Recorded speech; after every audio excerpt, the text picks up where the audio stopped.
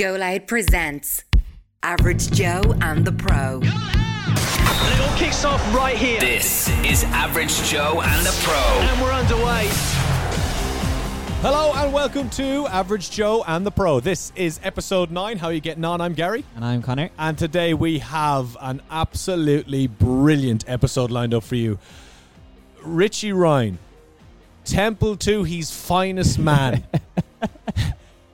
And there has been a few fine men to come out of Temple 2, but this one, he takes the biscuit. He has had an amazing career. Played for teams like Sunderland, Scunthorpe, Royal Antwerp, and of course, who could forget the time at Sligo Rovers? Shamrock Rovers, he kind of goes over as well. But Dundee, and then he spends some time in the States where he currently is now at El Paso FC. An absolute gent. We'll be getting into the podcast in a couple of minutes' time, but what I will say is... Now, I know you say you're an agent and you like to go and get all these players, and in fairness, hat tip for the old Richie Ryan one there. I didn't think I could top that. What I tried to do is, I'll leave them unnamed, I tried to get us a League of Ireland referee, a referee who's been around for 15 years. And I had a discussion with him, and I tried to get him on, but he wasn't having it. And that's fair enough. I understand, because to be fair, we would have just abused him. And he could see that coming. But he did give me a couple little stats, facts, and things that I never knew about the game. Okay, when I was just chatting away to him. A few rules that you would never believe are actual rules in football. This is all over the world. Did you know, right,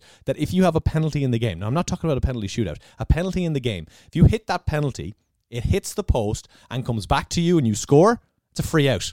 What's that about? I've no idea. I thought it was mental. So it has to hit the goalie or go out of play. Well, obviously you can't go out of play. If the goalie saves it, it comes back to you, it scores. And that's a rebound then, that's a goal. goal. Rebound then, that's obviously. Fine. Yeah, but if it hits the post or the bar and comes back and you score, that's not a goal. There's been a time, Gary. I'm saying I can't think of any. The only one I can think of in my head for some reason is the Xavi Alonso penalty in the Champions League final. But that came back off Dida's big fat head and then he scored. But I just think that's mad. I have another one here for you as well. So if a goalie, let's say in a situation where you're abusing the goalie because he let in a couple of stupid goals and he has a goal kick, right? Yeah. If he gets pissed off, turns around and kicks the ball into his own net from his goal kick, what do you think happens? The goal to their team. No, a corner to the other team. That's a rule. That's a real rule. This referee that you're on to... Yeah, 15 years. This guy knows better than me and you. Well, that would never happen anyway. Here's another one. Oh, here. In a penalty shootout, if you shoot, and you've seen these stupid Instagram videos when a player would shoot and it hit the bar, right? And the goalkeeper would be walking away because his players hit the bar and the referee standing, and the ball comes down and then bounces in front of the goal and then bounces into the goal, and the player the backspin, player runs away screaming and shouting and roaring, great stuff, he scored. That's not a goal. Because the ball has gone back the way it came, even just for an inch or two, and that means it's a save. If the ball goes forward from the goalie at any situation in a penalty shootout, that's considered a save. So if a goalie saves it, knocks it forward, and the backspin puts it into the goal, that's no goal. Oh, no. This is the stuff I was learning about. I'm not having any of that. I swear to God, I hope you're ever in a situation, right, where you hit a penalty and it hits the goalie and backspins in, and you go off celebrating and you think you're great. No, but if I hit a penalty and it hits the post and it bounces back to me, I'm smashing it in the net. Like. Absolutely, but it's a free out. No, it's not. It's a free out. It's a free out. Anyway, we're going to get not having any of that. All right, League of Ireland ref tells me this, and you're telling me you're smashing in the back of the net. Just let it go through your legs and let someone else score. Be a nice guy. No, okay, fair enough. But that's mad. I just thought that was hilarious. Anyway, what we'll do is we'll get into the podcast. Richie Ryan, wow. Unbelievable, wasn't it? Yeah, it's a man that's been around the block again, but mainly between Ireland and the UK and obviously the States. So, yeah, brilliant, and he's had a fantastic career. I should have asked him about those penalty situations as well. He does seem like the type that would have one. And he's took penalties in his time as well. Fuck it. Anyway, here he is, Richie Ryan. Enjoy.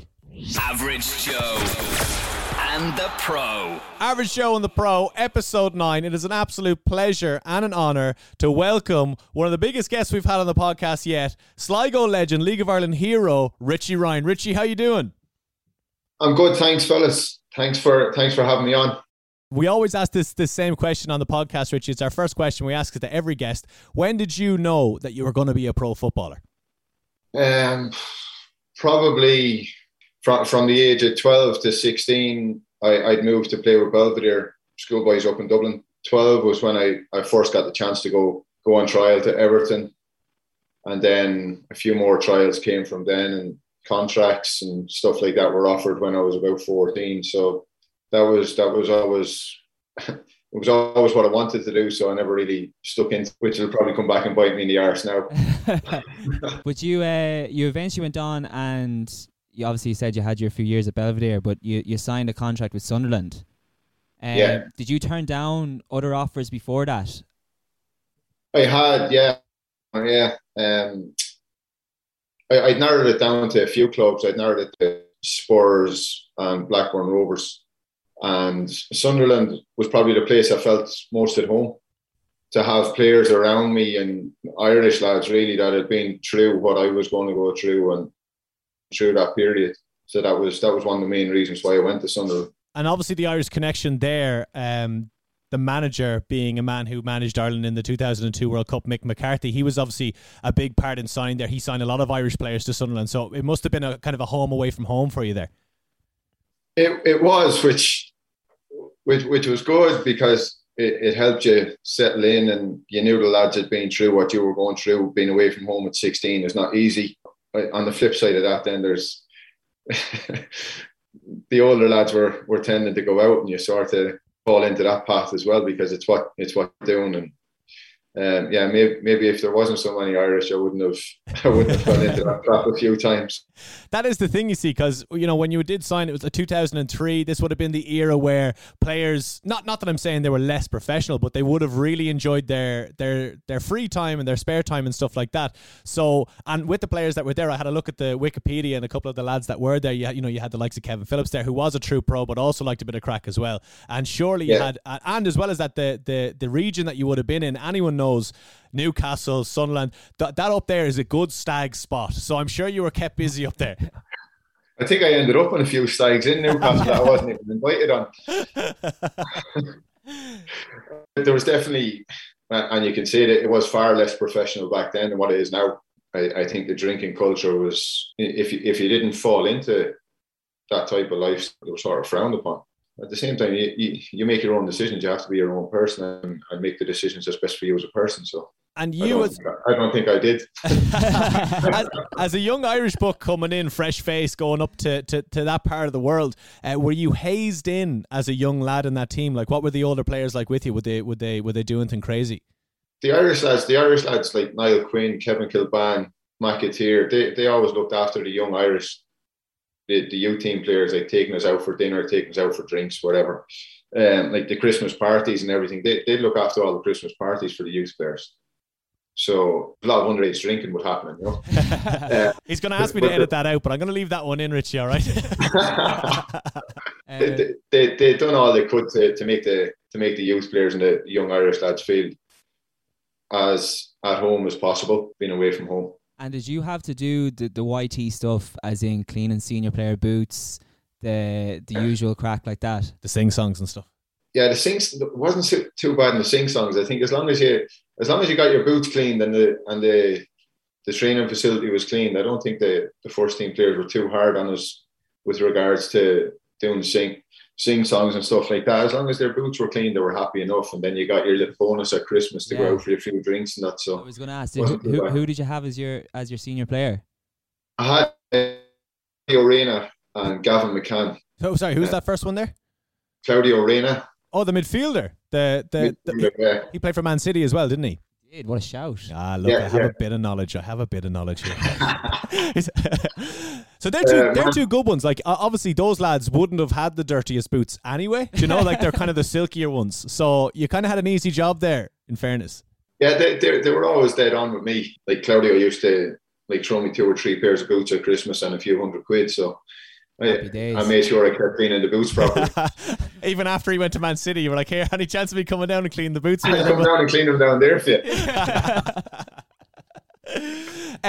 Now, obviously, it wasn't just cleaning boots and being minded by older players and going out and getting your Christmas bonuses. You played a bit of football when you were at Sunderland as well. I actually know that the debut that you made for Sunderland was the biggest possible one you could have made, wasn't it? Newcastle versus Sunderland. What was that like? Crazy. Like, I didn't even know I was in the squad. We played on the Thursday night against Liverpool in a reserve game, and I played the second half, and I played pretty well in the game. And Big Mick was at the game, and Friday morning I trained with the under 19s, under 17s and 19s at the time.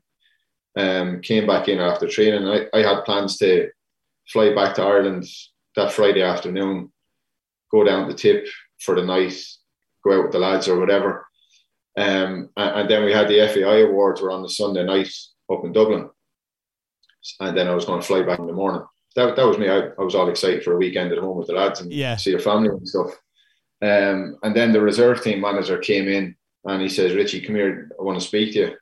So I went out. I said, what's wrong? He says, what's your plans for the week? I said, well, I fly home today, Jockey. We've got the awards on Sunday. And he said, no, Gaffer's cancelled it. I said, what do you mean he's cancelled it?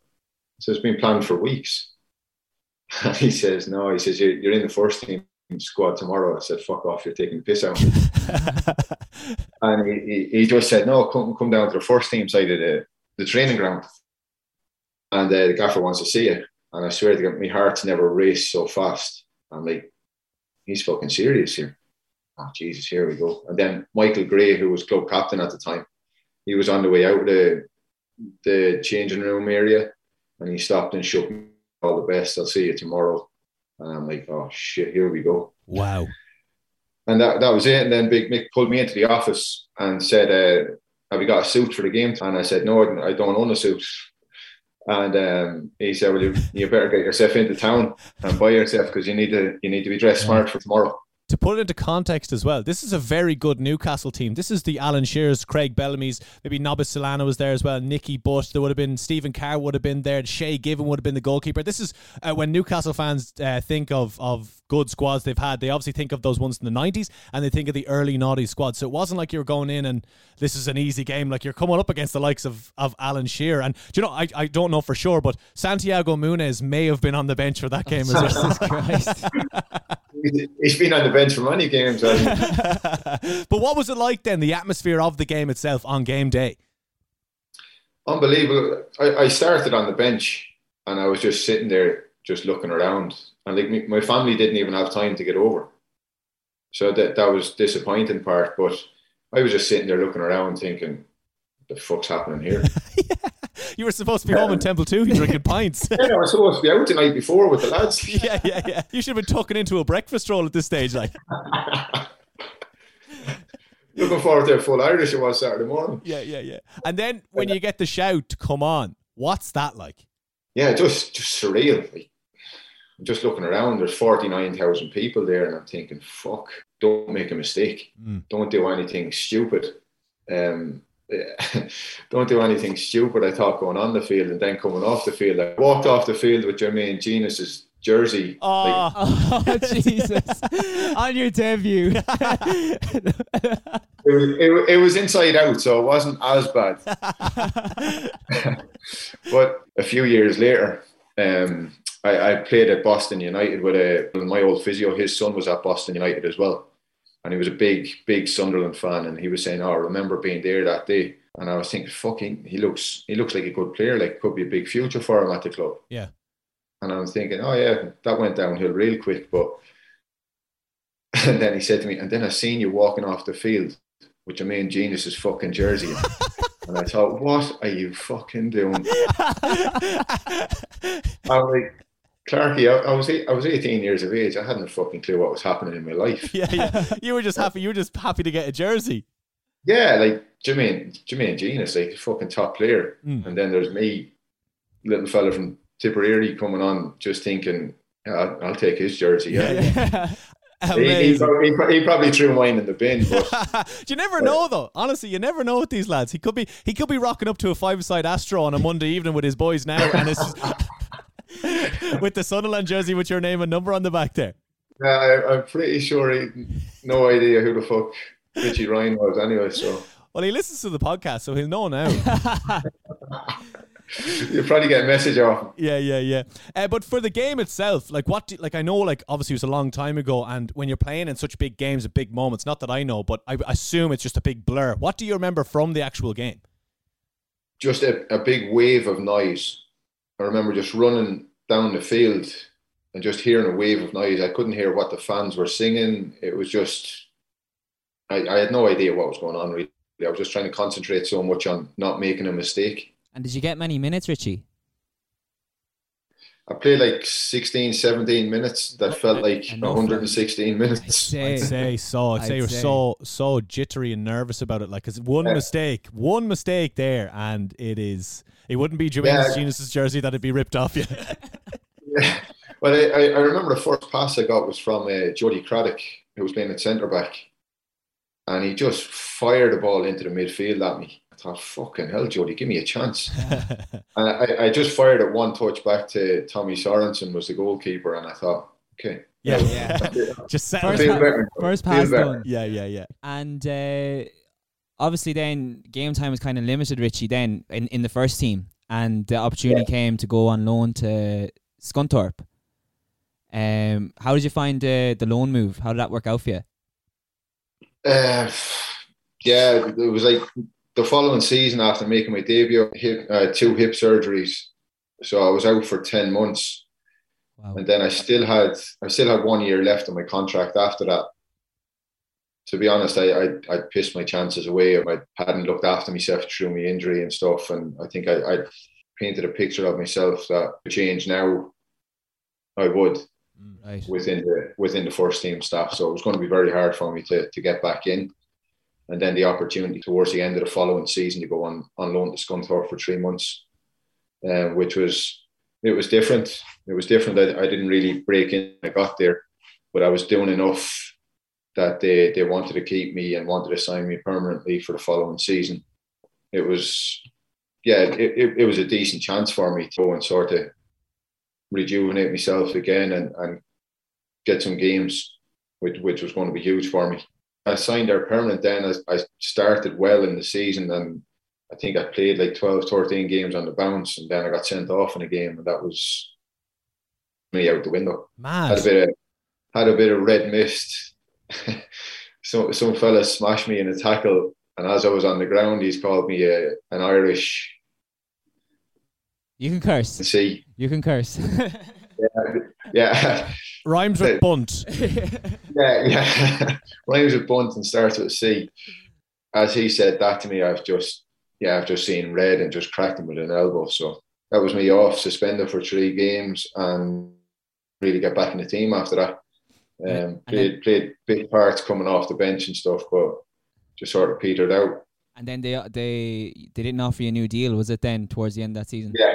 Yeah. So they didn't offer me a new deal, and then it was Boston United who offered me 2-year deal, or Port Vale who offered me a 1-year deal on less money. And I thought, Boston, I'd spoken to the managers, who was Steve Evans. I don't know if you're aware of Steve Evans. Yeah, ex Leeds United, Rotherham. I think he's currently Gillingham manager. But I'd spoken with him and had a good conversation at that time, but it was basically a load of fucking lies that he told me. He told me that he was going to build a team around me, and he wanted to play good football, possession-based football, going through the midfield and blah, blah, blah. I signed for him. I played first pre-season game was a few days after against Barnsley. And Colin Healy had left Sunderland and went to Barnsley at the time. I was playing against Colin, and we obviously knew each other from being at Sunderland together. The first half, I got a ball rolled out to me in the midfield from the goalkeeper, tried to play a through ball to Julian Joachim, and he was just offside. And flag went up, free kick given, whatever. Nothing moment in the game. Yeah. And I went in at half time and got the biggest bollocking I've had in my career. I'm just sitting there thinking, is he really fucking going at me here for getting the ball off the goalkeeper? Wow. And he was like, I don't give a fuck who you've played for. What coaches have said before, you do not get the ball off the goalkeeper at my club. What? And he's still managing today. Wow, is he managing today? Yeah. Yeah, Gillingham, I think. Yeah, I don't know if he's changed. But I heard a story, Richie, and I don't know. I was actually on a different podcast about Steve Evans, and his warm ups. Okay, I don't know if you heard this, where it was at Rotherham. I think he was doing it, where you do 2 minutes. Everyone every day, 2 minute jog, 2 minutes at 70%, and 2 minutes flat out. Was that something that was there? Thankfully, he hadn't started that. Right. Okay. I heard it on a podcast. He's doing that at Rotherham. I think Ben Pringle said it, And he said it was absolute torture. Yeah. Every single day, recovery and everything. Yeah. You're doing 2 minute sprints as your warm up. Yeah, well, those boys must have loved getting the ball off the goalkeeper if he was punching them like that. So I was just thinking, why have I signed here for a couple of years? Yeah. Like, this is not what I signed up for. And then we went out for the second half, and I'm standing beside Colin, and he went, was he screaming at you? He's getting heard the ball off the goal. They could hear it from the You're joking me. Oh, my God. word for word. They could hear everything, and he's like, all the best for the next couple of years. Good luck. You stuck it out though, Richie, did you? I stuck it out for 1 year, and then the club went tits up. So they tried to go into administration 10 minutes before the end of the season, so they didn't get the 10-point deduction in the conference. But then the conference wouldn't accept it, and so we were all free to leave, which was music to my ears, to be honest. Yeah. And you land then in Belgium, Richie, yeah? Royal Antwerp. Landed in Belgium somehow, yeah. And was that Royal Antwerp, are they in the top division? They are now. Now they were second division at that time. Okay. Huge football club. I tried to leave Boston after 6 months through the former chief executive at Sunderland knew the head coach at Royal Antwerp, and they tried to get me in the January, but Evans wouldn't allow me to leave. Mad. Even though he wasn't playing me. The move came around again that summer, and I jumped at the chance. The head coach was Warren Joyce, who was he ended up leaving Antwerp and going reserve team manager at Manchester United with Solskjaer. So that was a great experience going over there. I was disappointed it only lasted for a year because Joycey left. It sort of just came to an end for me and two other, an Irish boy and an English fella that had moved over with me as well. But then things really started getting good for you then, didn't it? Yeah, then the fun began. Then you landed back home. Yeah, I had the opportunity to go back home. It came around actually from Belgium. Ex-teammate of mine, English fella in Belgium, Sean Doherty. Sean ended up going back to Sligo, I think in of that year, end of January, February. And Cookie knew Sean from they were both from Liverpool. Doc called me at the end of the year and said, look, Cookie's looking for a midfielder. Would you be interested? And then I spoke with Cookie and fuck it, let's do it. Even though he offered me absolutely buttons to come back. He knew you just wanted to go home and he was taking advantage of you. Yeah, exactly. He was taking a piss out of me. So look, I didn't have a huge amount of options. And you know, speaking with Cookie, he's very much a salesman, and he makes everything sound better than it might be. Yeah. But yeah, I was happy to do it, and you know, it was an opportunity for me to fall back in love, which took longer than I anticipated as well. But yeah, I was just going to say, did you hit the ground running? I hit the ground and went backwards at the beginning, I think. I think I went backwards out the gates at the showgrounds and across the moon for a while. And what do you put that down to? Yeah, I think we were just fucking carnage. There wasn't really a winning culture in the club. It was more like we're just here for a laugh and a good time. And at that moment in my life, my career, I was just there for a laugh and a good time as well. So 2008 was a shambles. I think we finished just above relegation. It was like a celebration. We won the league, just surviving. Yeah. And then 2009, we obviously made it to the cup final, and we got beat by Fingal, which I think was probably the biggest eye-opening experience for us as players at the club, because we were so close to having success, but there was just something missing, you know. Yeah. I think that something missing was a little bit of cop on as a group of players. And how did you find that then in, let's say, 2010, 2011? Like, what changed? Well, I think Cookie made a great decision to bring in the likes of Joseph. Legend. Joseph, one of, if not the best player I've ever played with. Joseph and Jim McLaughlin, which a lot of people probably don't speak as much. I think the influence that Jim had on the team, we were all mid-20s, enjoying life. Yeah. And Jim came in, and Jim was 34, 35 at the time, and obviously Joseph was 35 as well. Very different characters. But Jim was big into the gym. He was always exercising, looking after his body, doing the weights, doing protein shakes. And, boys started to look at these things and started to think, fuck, like he's still playing 34, 35.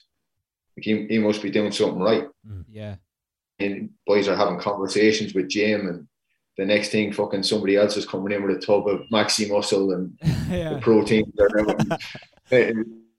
The protein tubs everywhere in the changing room from then on, But we still enjoyed ourselves on the weekend. I think we had a decent start to the season, and once the results start to come and you start to see that you're winning every week and you're doing these little things, you start to think, well, these are going to have an impact on us. Cookie was brilliant. Like, he wanted a squad of players that were together and that enjoyed a good time. So, like, he'd say to us, look, win, lose or draw on the weekend, go and enjoy yourselves. Yeah. Now, if we lost and we went out, he'd be fucking raging with us. But he used to say that. But on a Friday night, he'd give you the weekend off, or a lot of the games are home or away on a Friday night, or at the showgrounds on a Saturday night. And we go out after the game and we do an all-day session on a Sunday. But once you got back in Monday, it was pure focus for the next game, which hadn't been like that the previous 2 seasons. I'd just like to touch on one thing before we go forward. Joey and Doe, right? Like, when I was younger, I used to pop onto YouTube and watch, I'd say, a good hour or 2 of nothing but Ronaldinho compilation videos. But Ronaldinho must have popped onto YouTube and just watched Joey and Doe videos. The chap was insanely good. He would try things a drunk lad on a night out wouldn't do with an empty can, and he tried in the most important moments on a pitch, And it must have been crazy to watch him just do his thing. Unbelievable footballer. And I go back to Cookie again. A lot of managers and coaches probably wouldn't accept how unique Joe is. Like, Cookie would say to Joe, go and do your own thing.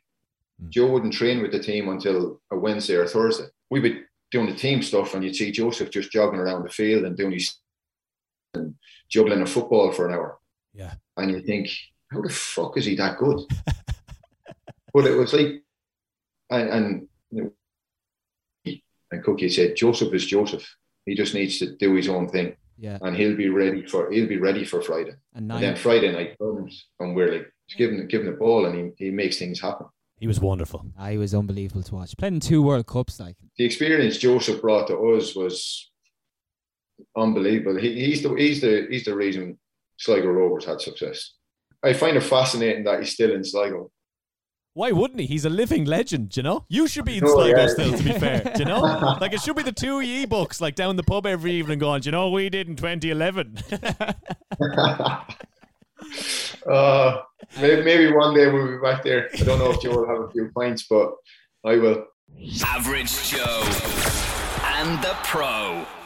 Touching on 2011 then, winning the FAI Cup, how was that moment, you being the winning captain as well? Yeah, it was special for me because I'd missed out on the final the year before through suspension. So to get back there again the following year and have the chance to lead the team out in front of all the fans at the Aviva, in front of my family, friends, that was a special moment for me. And obviously to go and win it again the second year in a row. Second year at the Aviva, to win it the first 2 times was a huge achievement for us as a group of players and for the club.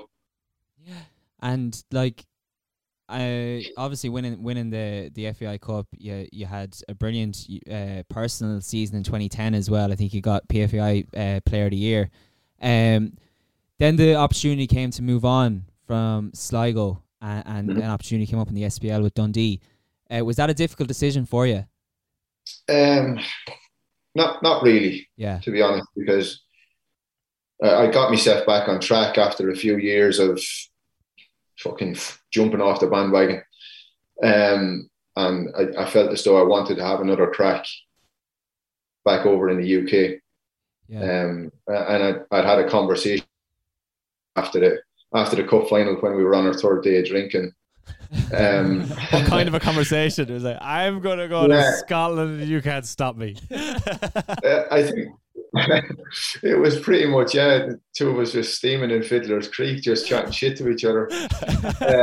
He was obviously, he was aware of the opportunities that I had to go back across. And he said to me, he said, no, I'm not going to try and convince you to stay. If it's something that you want to do, you have to go and try it. So him saying that was basically draw for me, and because I had a great relationship with Cookie, and to have his blessing to move on meant that I was doing the right thing. Yeah. And how would you sum up your time at Dundee? Shite. Fair enough. You ended up playing a couple of games from, in fairness, it just didn't go your way. Yeah, when I say shite because I wanted to have more of an impact than I did. Peter Houston signed me to a 2.5-year deal, and I thought he's fucking heavily invested in me here, you know. Yeah. And he used to 10, 15 minutes and say, "I'll go on and fucking see the game out for us, go on and keep the ball, slow the game down for us, whatever." Yeah. And I'm like, just fucking put me on, then I'll do that for you. Yeah. And he didn't start me until, I think, beginning of May or something. Played against Celtic, played against Motherwell. And then it was the end of the season. And then the following season, I started the first 7-8 games, and it was going really well. And then we played a game against St. Johnstone, had an international break after it, and came back, and I was out of the team. Mad. And yeah, that was it. And he got sacked in the January. Jackie McNamara came in, had a decent start under Celtic him. Celtic legend, isn't it? Yeah, Celtic legend, yeah. Had a decent start under him. I thought, he's having me. And then he went and signed one of his own midfielders from where he was the manager before at Partick Thistle. So that was me out the door basically. That summer I just started looking for other options. I had another year left in the contract, but I knew I wasn't going to play. So I'd met my missus at that time in Dundee, and we were like, fuck it, let's use football to go and travel. Yeah, and then you did. But you travelled home. I travelled home for 6 months, yeah. Let's use football to go and travel. Let's go to Dublin. I dragged my missus back to live in Dublin for 6 months. Yeah, just to say hello to the family before you fucked off again. Yeah, and that was a fucking funny story as well, actually. I knew there was Canada, but the team wasn't beginning until 2014. So I didn't want to waste half a year not playing football. So I explored some options back in Ireland, and Sligo was one of them. Shamrock Rovers was the other option. I was literally off the ferry, had to pull over in a car park coming down from Belfast because I didn't know which fucking turn off I was going to take. No way. Yeah. And you went down the motorway to Dublin. Obviously, the toll was, you had 2 tolls one way and there was only one the other. That was big. That was a big point for me there. You're going 310, not to fear. Give me the 190. Let's go. Shamrock Rovers said they'd give me a refund if I brought in the receipt. So, no, I actually called my dad and I called my best mate, and I them for their advice. And they said, look, you've been to Sligo before, you've done what you've done there. Maybe it's best for you to try your arm somewhere else. Yeah. So that was it for me. And obviously took some abuse from Sligo fans, but and do you think it was an opportunity for me to go play for Shamrock Rovers? So. And do you think, looking back, was it the right decision? I think so. Yeah. Yeah. I think so. The Sligo fans love you again anyway, so it doesn't really matter. It was just they were just a bit upset at the time. That's all. They got over it. Yeah. Well, look, for me personally, it was an opportunity for me to go and play for another top club in Irish football. So, and yeah, like there's a bit of fucking banter back and forth between fans within the league and stuff. But the reality of it is Rovers is a huge club in Irish history. So it was a chance for me to go and wear their jersey as well. Average Joe and the Pro. So anyway, then you skip over to stateside. You go to Canada first, wasn't it? Ottawa. Yeah, Canada first, Ottawa. Like I said, me and the missus were just like, fuck it, let's go and travel. Let's use football to go and see the world. And Ottawa was the opportunity that came up and looked appealing. New club, building a new stadium, new facilities, and I was like, fuck it, yeah, let's go for it. Signed a 1-year contract first because we had no idea how we'd settle in, moving away from home, moving away from family. We found out a week before that my wife was pregnant. So we're like, fuck, are we making the right decision? Let's fucking go anyway. And then I think we're halfway through the first season and we loved it, and we decided to sign a longer term contract then for the following year. And we loved Ottawa. And what league did they play in, Richie? NASL, which was the North American Soccer League. So you would have been traveling to America to play a lot of your games. Yeah, there was 2 Canadian teams. There was ourselves and Edmonton. Okay, yeah. And then we used to travel to New York, Fort Lauderdale, Carolina, different cities. Wow. As well as that, you've kind of hopped around America then as well in the last couple of years, playing for a couple of different teams. One of the ones that I saw that I liked was the Miami FC team, not the Inter Miami one that they have now. The team folded a couple of years ago and then was redone by David Beckham. But at the time, Maldini was involved with the club, and was Nesta your manager when you were there? Yeah. Oh my God. Now, in fairness, I know you were well past it, but I would have been cleaning that chap's boots every day without him asking. He didn't even wear boots. He'd be out there in a pair of fucking Adidas Ultra boots. I thought you were going to say balls everywhere. Yeah, I thought you were going to say like a pair of like suit shoes, and he was just so slick that he was. He's Italian. Like. He's Italian. He must have been an absolute pleasure to play under. But like, okay, fair enough, he's not a world-renowned manager or anything like that, but he has won it all. I don't know if he was a pleasure to play under, but because he was a madman. Oh right, okay, was he? Lunatic. Like when the games were being played, carnage. Really? Just abusing everybody. In Italian? Yeah. Just all the fucking hands. The Fafangolo. But like the most humble person you could ever meet.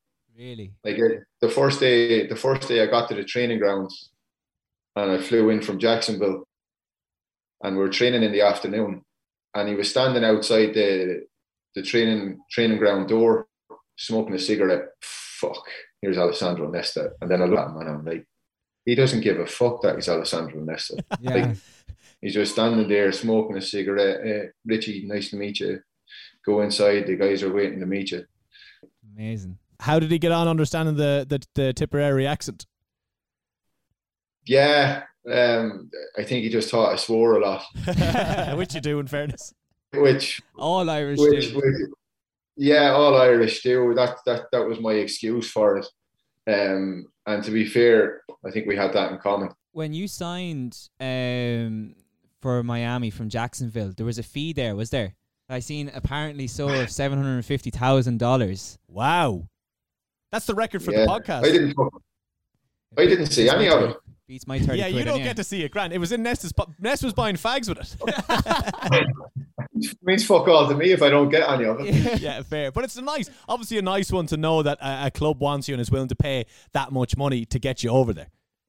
Yeah, I was 31 at the time, and I'd gone to Jacksonville, and the plan was to try and move into coaching side of things at Jacksonville, play for as long as I could, but help out in the academy and stuff. And then I got a phone call from the technical director saying he wanted to come around to the house to speak with me and my wife. And we had our little girl at that time as well. And I said to my wife, I have no idea what the fuck this could be about. Like we'd spoken about coaching in the academy. And then he knocks on the door and I look through the keyhole and I'm like, I can see the technical director, I can see the head coach, and I can see the assistant coach, and I'm thinking, what the fuck are they doing with him? Let's get straight to the point. We've been knocking back offers for the last 3 weeks from Miami. They want to take you. And finally, today, the owner was like, look, we need to just take the offer. Wow. So then, I had a conversation with my agent, and I was gone the next morning. That was like 9 o'clock at night. I was on a flight to Miami at 10 o'clock the next morning. And what was the lifestyle like in Miami? I'm assuming not bad. It's paradise, I'd say. I was there a couple of years ago, and it is middle-aged men with a lovely brown belly wearing leopard print thongs on the beach, and they're living the fucking dream. And I want to be there. I want to be there for the rest of my life. Oh no, I was never walking along the beach like that. Lies, absolute lies. No, it was brilliant. We were there for 2 years. Obviously, we had a young family at the time, so my style in Miami was a little bit different to what it would have been if it was just me and my wife. But it's fucking paradise. It's a beautiful place, and we loved every second of it. Brilliant. Just another question, because the time that you were in the MLS was a very important time. Not MLS. Oh, yourself. Sorry. You're trying to wind me up here. Well, I was trying to get to the MLS. I couldn't fucking get there. But what I was going to say was the time that you were around when the MLS was picking up and they were signing big players, the likes of Thierry Henry's, like Nesta going over as a coach, and he was a player coach as well. Robbie Keane, David Beckham, those type players were on their way over there at this stage. David Villa, Pirlo, Lampard, maybe a little bit later on. But was there any stages in cup competitions where you would have played against those type of players? I played against Kaká. We played against him in the US Open Cup for Miami. And thankfully we beat them 3-1 in Orlando. So to come up against players like him, and New York Cosmos had Raúl and Marcos Senna from Spain. Oh yeah, what a player he was! A baller. Yeah, two unbelievable players. Even when they were 36, 37 at the time, and they were still running the show. Yeah. If you had to choose between Kaká and Joseph Ndô, who would you pick? Joseph Ndô. Fact. So would I. Yeah. So would I. A silly question from me there. And then the opportunity came to go to FC Cincinnati. And I believe FC Cincinnati are in the MLS now. Yeah.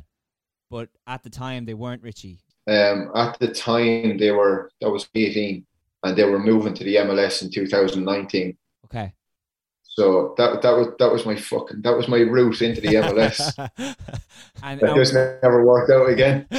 And what like did they have a conversation? Did they have a conversation with you towards the end of that season, 2018, to say, like, look, they were like, Richie, stop taking the fucking ball off the goalkeeper. Spoke to Steve Evans on the phone. He said, stop taking the fucking ball off the keeper. Was there ever a possibility that you're going to be playing MLS football the following season? Yeah, I had a contract to go MLS. And what happened? The manager just fucked me off. Oh. So that's another fucking story in itself. But I signed a 2-year contract with the club, and it was a huge opportunity for me, not to get to the MLS, but to play for FC Cincinnati. Within US soccer, it's a fucking massive club. Yeah. We were playing in the USL at that time in 2018, and we were average fans every week was 25,000. Wow. Which has never been seen in a second division over here. So massive club. And when I knew they were interested, I was like, let's do it. They got them to give a 2-year deal, which was a guarantee 1 year USL and a guarantee 1 year MLS. Okay, I'll be 34, but maybe I'll get to play fucking 2 games. Yeah. And in 2018, I had multiple conversations with the head coach where, like, obviously it was a tricky time for players because to know halfway through the season, am I going to the not, because if not, I need to know so I can organise a new club. I move elsewhere, a new club. Yeah.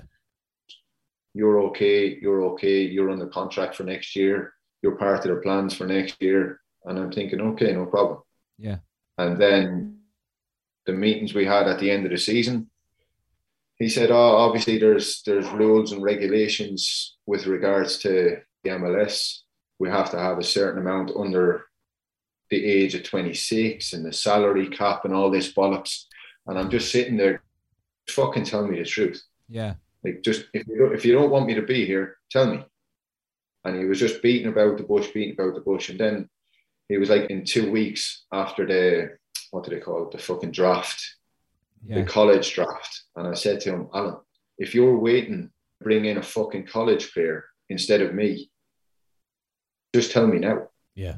And he was like, no, that's not what we're waiting for, whatever. So I had to wait for another 2 weeks to have another conversation with him. Just fucking tell me. I'm 33, 34 years of age. I've been around the game for a while. Yeah. I can take the bad with the good, you know. And I'm like, Alan, I've got a wife and 2 kids at home. Fucking tell me. Yeah. And I can go home and organise my family.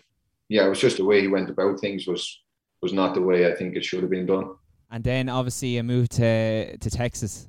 Just down to the sunshine, yeah. Yeah. Down to El Paso. El Paso, Texas, yeah. The head coach that was here, he was one of my assistant coaches at Jacksonville when I was there for a few months, and we'd always kept in touch. And when he knew that there was a bit of conflict at Cincinnati, he gave me a phone call and said, look, if it doesn't work out for you there, I want to bring you down here. I knew he was going to bring some good players, and I'd spoken with him about the players he was going to bring, and I knew we were going to have a decent team. And you're enjoying life there at the moment, yeah? Yeah, we've been here over 3 years now, so we're happy here, have a home here. Kids are happy, kids are in school, Mrs. is happy, which is important. So we loved our time here. It's a place that's grown upon us a lot. We've loved our time here, and I'm still trying to contribute as much as I can on and off the field. Really important question here now for you. Do you own either a pair of cowboy boots or a cowboy hat yet? Absolutely not. Not yet. I have value for my friends at home. Yeah. I want to keep them friendships for life. So I think I might run the risk of losing them if I bounced up down in Tipperary with a pair of cowboy boots on. To be fair, Tip has changed, my friend. Tip has changed. I've got to stick the bootcut jeans back on when I walk into the village. And you just kind of touched on it there, on and off the field, Richie. Is it fair to say that you're coming towards maybe the end of your playing career? Don't say it, Connor. Don't just leave it out.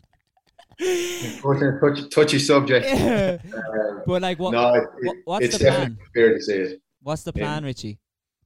To move into coaching. Yeah. That's the plan. That's what I want the plan to be. Like I said earlier in the pod, I didn't stick in school. I've got fucking 0 qualifications apart from over 20 years in football. So yeah, I hope that the experience that I've had over the 20 years and obviously going through the coaching courses and stuff like that, I hope that somebody is stupid enough to give me a job when I retire from playing. And you're on the badges now, are you?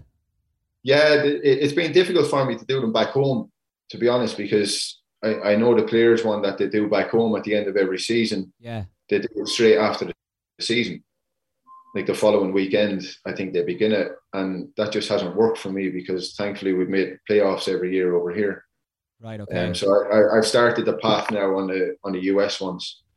So I've just finished my B license with the US Soccer Federation. Lovely. Okay. Well, we wish you the best of luck with that, obviously. Hopefully, when a player takes a pass off a goalkeeper, you're not going to be screaming and roaring at them. I think it's highly important you encourage that type of football. Yeah. Exactly. Well, so really appreciate the time. What we're going to do is we're not going to go near the Instagram questions, okay? Because it's just we've taken up loads of your time. We really appreciate it. But I just have one more question for you, okay? What's the difference between Irish fans and American fans? I was going to say American football fans, but that's American soccer fans.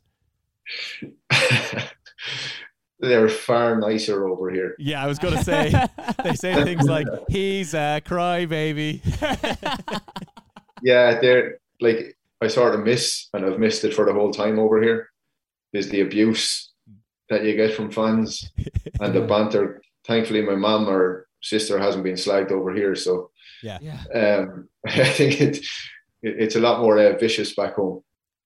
Are you settled in America now, or do you think you'll come home? I don't think we ever know. Yeah. Us as a family, we've settled, said that we're settled, and then we moved. You know, I'm very fortunate that the missus she's quite open to the lifestyle that football brings. Yeah. I think for me, it's important now that we have a little bit of stability for the kids. You know, our oldest kid is going to be 8 this year, so she's making friends and she's in school full time, and I don't want to be pulling her from pillar to post. Yeah, of course. So I think for now, America is going to be home. But for how long, it's hard to tell, because in football you never know. Yeah, that's for sure. Well, we might see you coaching or on the sidelines here in the League of Ireland in the near future, which would be great. I think a lot of fans would only love. Well, I'll definitely be back in the stands to watch a couple of games at some stage anyway. And we could spot you because you'd have the cowboy hat on. Cowboy boots coming down the path. Howdy. Look, an absolute pleasure, Richie. You've been an absolute gem of a guest. Thank you for all the stories. Wow, amazing stuff. Best of luck with the rest of your career, and hopefully, like we said, we'll see you again very soon. Thanks, Richie. Brilliant, lads. Thanks very much. Average Joe and the Pro.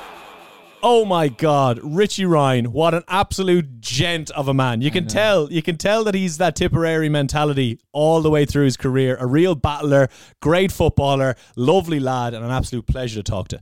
Yeah, brilliant. I was just going to say, I love your reactions every time afterwards. Every single, you go back. Whoa! You go, yeah. Oh my God! See, it's like I'm bungee jumping or something. Yeah. I would come back and I'm like, that was amazing. Yeah. That's one ticked off my bucket list.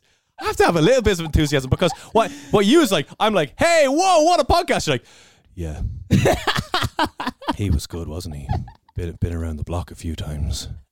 I'm like, okay. But he was great, isn't he? He was brilliant. There we go. You sound better, don't you? He was great. He was what a career. And honest to God, like I've seen him play when he was at Sligo Rovers, one of the best players to ever play in the league. And that is not a joke. Like, honestly, class footballer. He's kind of like the Irish Xavi Alonso. That's exactly how I would describe him. Yeah. That lefty, cultured, left-footed, gorgeous footballer. Yeah, centre-mid footballer. Sexy football. Just honestly, it just comes easy to him. You know, horny stuff. Horny. Right, the podcast was long enough, which was great. What we'll do is just ask you to like, subscribe, give us a review, do all those podcasty things, and we'll be back next week. Hope you enjoyed the podcast, and we'll talk to you again very soon. The crowd are on their feet. Average Joe and the Pro. It's all over. If you like what you heard, please make sure to subscribe to the show and tell your friends to check it out too. And if you fancy leaving a review, it'll help other average Joes and potential pros find our series.